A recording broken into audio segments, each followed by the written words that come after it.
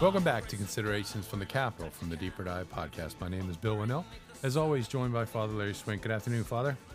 Hey, good afternoon, Bill. Today's Saturday of the 27th week in Ordinary Time. Father will reflect on today's whopping two-sentence gospel from St. Luke. While Jesus was speaking, a woman from the crowd called out and said to him, "Blessed is the womb that carried you and the breast at which you nursed." He replied, "Rather, blessed are those who hear the word of God and observe it." Father. Okay, so pretty short and sweet gospel. So I guess it would need a short and sweet meditation.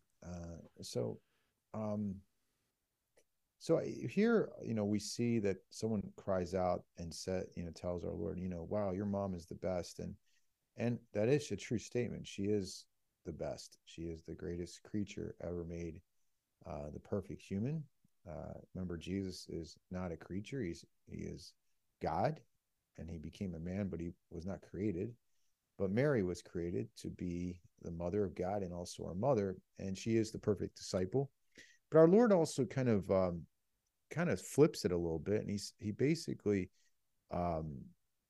says that, but you can be like my mom if you hear the word of God and do it.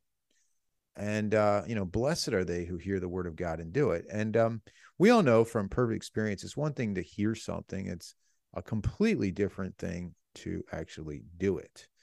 What is one of the virtues that really come out with the Blessed Virgin Mary was her incredible obedience to the will of God. God said, "Will you be the mother of God?" Yes.